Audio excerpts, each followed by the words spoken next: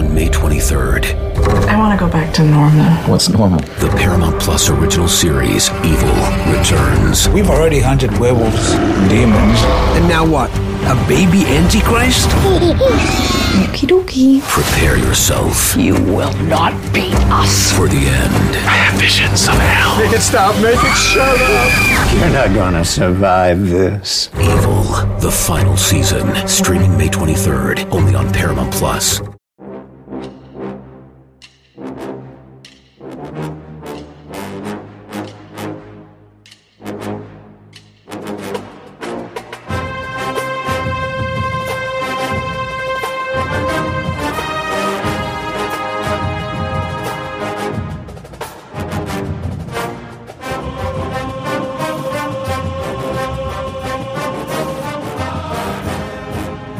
Good morning, Bucknutters. It is Thursday, February 23rd, 2023. I am Dan Rubin. This is the Bucknuts Morning Five and Change.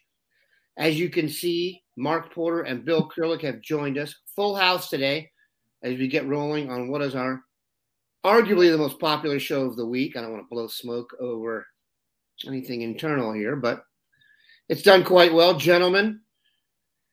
We've already had a little pregame discussion, as always. The pregame show is the real premium stuff. I wish we could broadcast that, but you cannot, or we would not be employed.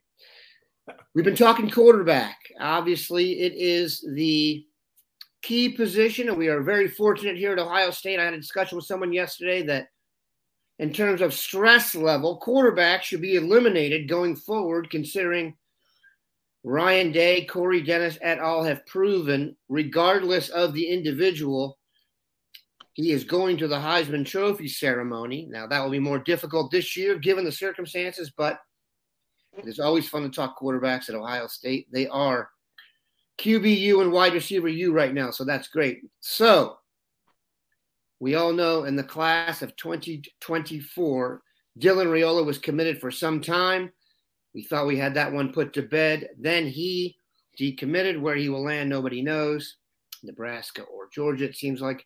But now Ohio State's back in the pool for a 24 quarterback. One of the names that has come up frequently, and we discussed it because it is one of those names that you won't forget when you hear it, Air Noland. And yes, Air as in Jordan. I'm not sure it's his real name. Bill will let us know. Bill, you've had plenty on Mr. Noland up there recently. Bring us up to speed, and then let's start talking context and the QB board in 24. Well, Air Noland will be at Ohio State at the end of March 31st. I checked with him again yesterday. That visit is still on. He's very much looking forward to it. He is talking to Ryan Day, Corey Dennis, or one of the two at least, almost every day, he told me yesterday. And he says it's going very well. He feels like he's done everything he can in his power at this point to get an Ohio State scholarship offer, and we'll see if that comes at the end of March. I certainly wouldn't be shocked. Sometimes they like to do that. They wait and actually offer the person in person. So it wouldn't shock me at all. And he is hoping for that offer. It's an offer he would like to get. On the other hand, if it doesn't come, he's pretty content. He's got quite a nice list of scholarship offers. So, he's a left-hander, about 6'3", 195 pounds, and more of a pocket type guy, but can use his legs and do a little running when he needs to. Very, as I've put it, prolific. He helped lead his team, Langston Hughes, to a 15-0 record, state championship in 6A Georgia football, which they're playing good teams, suffice to say. So he's tested, and it'll be interesting to see if he gets that offer when he comes up on March 31st. Teammate of class of 2023 commitment, Jelani Thurman. That never hurts. Jelani Thurman, I have had a couple of people tell me hopes are extremely high for Jelani Thurman. I think they got a really special player. And if you consider his lineage, his mom was a Hooper at Georgia. His dad, Odell Thurman, who was a fantastic linebacker at Georgia and Cincinnati when he was in trouble. But So we'll keep an eye on him. Let's talk quarterback a little closer to home here. This is not necessarily the most well-publicized. Well-publicized is not the right heralded class in Ohio in 24. We know in 25 you've got the Montgomery, Tavian Sinclair duo who are already making their name known on the national scene. 24, not the same. However, there are a few guys to keep an eye on, and I will put mine in the ring. I am a big fan of Tim Carpenter at Trotwood. He is a Dayton guy, so I have seen him come up. He is he's got the it factor. I don't know how else to describe it. He's just a winner, super smart. He knocked out our high school in basketball. He plays for Trotwood. Trotwood had an unbelievable set of injuries when he was a freshman. He was the freshman point guard. They beat us in the tournament. He played center as a freshman. He's that kind of throw him into the big scene and he will make it happen. Just got an offer from Yale. He's not going to have the offer list of, the other dudes that they're going to be considering. The national prospects they're going after, like Julian Sains, committed to Alabama, and Jaden Davis, who was apparently a Michigan lean. But, Mark, what is Tim Carpenter like? Bring us up to speed, and then how does he fit in the mix? It's not an easy thing to get an offer at Ohio State quarterback. Yeah, the first thing you know about Carpenter is when you see him, he's impressive to look at when you see him standing out on the field. He looks like a 6'4", 6'5" type player out there where he could be the biggest player on the field, almost has a tight end body, too big for receiver. I don't want to say he's Terrell Pryor because he doesn't run like Terrell Pryor, and I don't want to say he's Cardell Jones because he doesn't have maybe the howitzer that Cardell Jones has yet, but somewhere in between those two, there's a hybrid, and you have Timothy Carpenter. A smart guy that likes to use the pocket, likes to spin it, has a good motion and delivery, but he gets in the open field, and there's people that can't run with him. It's good players that can't run with him. So I think he is definitely a threat with his feet, maybe more than we lead on. I think a lot of these quarterbacks are trying to stay in the pocket more and use their weapons before they take off, and he seems like that type of ilk. But he's a big-time player. He's a little bit more raw than some of the other quarterbacks, I'd say. Has a little more developing, maybe some 7-on-7s this summer.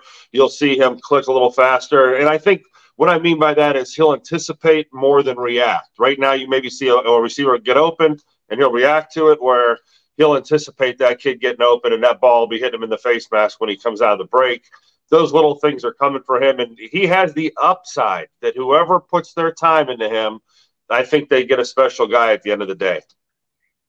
Bill, given the fact that I don't want to call it a sandwich year, if that makes any sense, in 24 in terms of quarterback recruiting, do you think they'd be more apt to take a guy, one, from Ohio, and two, that maybe requires a little more work? Or are they – listen, when you can get – the list of guys who have decommitted from Ohio State is almost as impressive as the list of guys who've committed. And they're able to, go back out and get a Devin Brown or a Lincoln Keenholz so quickly. Do you think that will keep them from doing a Tim Carpenter Avenue kind of thing? I think they're just going to go for the very best guy they can get. And as we talked about, pre-show, there's no worry. They're not even remotely close to panic mode. They're taking their time. They're resetting their board. They're evaluating. They don't offer quarterbacks almost ever unless they see them throw in person. So they'll see more guys throw this spring. They'll see more guys throw in the summer. And as you alluded to, Dan, the last two quarterbacks that they signed, they got in on both of them really late, and they were both flips. Devin Brown, of course, was one time committed to USC, and then Lincoln Keenholz at one time was committed to Washington. So there's no worry. And you go back before that, he wasn't committed elsewhere, but C.J. Stroud was a guy that they didn't even start recruiting until December of his senior year in high school. His senior season was over when they started recruiting him, and lo and behold, he ends up at Ohio State. So there's no panic whatsoever. And getting back to Tim Carpenter, kind of along that line, along that same theme, kids are interested in Ohio State if you're a quarterback. Tim Carpenter is interested in Ohio State, definitely. I talked to him a number of weeks ago, and he said that if Ohio State comes calling, he is absolutely very much ready to listen. And when Raiola decommitted, I talked to many of the top quarterbacks across the country, got the same answer from virtually every one of them. If Ohio State comes calling, they're ready to listen. So it's a situation as you alluded to, Dan, and as we talked about pre-show, no worry. They're very confident that they're going to eventually get an Ohio State caliber guy. And if that's Tim Carpenter, fine. If it's someone else, they're going to go for the best guy they can get. Okay. Coy Beasley was put in here. I figure if he's already in the thing with Carpenter. Yep. Do you think we offer Coy Beasley and Timothy Carpenter introduce us and give us your vibe on that? Yeah, Coy Beasley burst on the scene a sophomore year with a 60-yard dash time, I think, in indoor track season. Was one of the best in the nation. He was really undersized then, as far as weight. Saw him this year, and he's playing receiver and DB, and he looks so good and explosive. I don't know whether LaSalle. He's from Cincinnati, LaSalle. And I'm not sure if he's a receiver or a defensive back now because he was so good on offense, and they used him so much on offense. A lot of his footage is offense.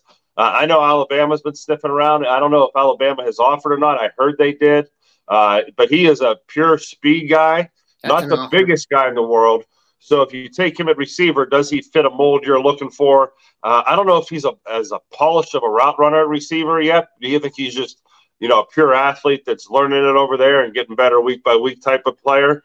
Treon Nichols from Cincinnati Withrow is another corner in the class who was similar to him, ran a great 100-meter time down at the state championships last year. Notre Dame offered, some other big-time schools has offered. So if Ohio State's going to pop another offer, it could be one of those guys. But I also like the defensive back at Cincinnati Moeller that's headed to Notre Dame. And I'm drawing a blank on his name. Hello, everyone. It's Micah Richards here. You might have seen me on CBS working on their Champions League coverage over the last couple of years. I wanted to tell you about an exciting new podcast that I've been working on. It's called The Rest is Football. It's me, alongside Gary Lineker and Alan Shearer, two absolute legends of the game. The show combines topical debate from the world of soccer along with outrageous tales from our careers. And I mean outrageous. Just search The Rest is Football wherever you get your podcasts. All the best from Big Meats. When you have sports mixed with your pop culture, along with humor and celebrity interviews, your earbuds are enjoying The Rich Eisen Show. Dan Orlovsky, are you still a Jaden Daniels is the best quarterback available in the draft guy? I think the three things that make it stand out for me are, number one, I think his ball placement versus man coverage is the best in the draft. Every quarterback in the NFL is accurate. He's got the best on tape. Number two, most transferable stuff to the NFL. And then I think the third thing is pocket peace. Search for The Rich Eisen Show on YouTube or wherever you listen. Sorry to give you dead air there, but the defensive back at Cincinnati Moeller headed Notre Dame. There's three more in the class in addition to Aaron Scott and Bryce West. So this may be one of the deepest corner classes in Ohio, depending on where you put someone like Coy Beasley. But he's definitely a player that, like Timothy Carpenter, as I'm looking at my list, those are the next best guys. If you're at Ohio State and you're saying, hey, we want to be a little bit Ohio-centric and make sure we err on the side of having more Ohio guys than less. And maybe I just saw Beasley with the Georgia offer. I know he's kind of blowing up, and a lot of people haven't really seen him. Yeah. Carson Hobbs is the kid. Thank you, Bill. From Moeller is committed to Notre Dame. And getting back real quick to what Mark was talking about, the Coy Beasley, he is an outstanding player on both sides of the ball. Ohio State is looking at him. They haven't offered yet, as Mark mentioned, but they are recruiting him or looking at him as a defensive back primarily.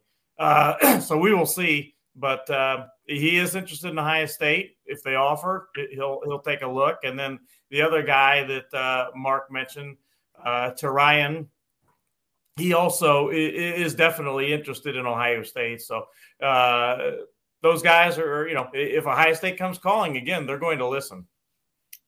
All right, we're going to take a quick break, pay some podcast bills. And we're back. let's hit the low-hanging fruit from a publicity standpoint. Jon Kitna has been named the head football coach at Lakota East High School. The Cincinnati quarterback actually was, and I digress slightly here, a wonderful quarterbacks coach with the Dallas Cowboys, and I was actually hoping they'd bring him back because he's the Dak Whisperer, but I digress. He's taken over at Lakota East, just outside Cincinnati, a big, big public school. There are Buckeyes on the roster from there. It's an interesting move. He's obviously dealt with some stuff.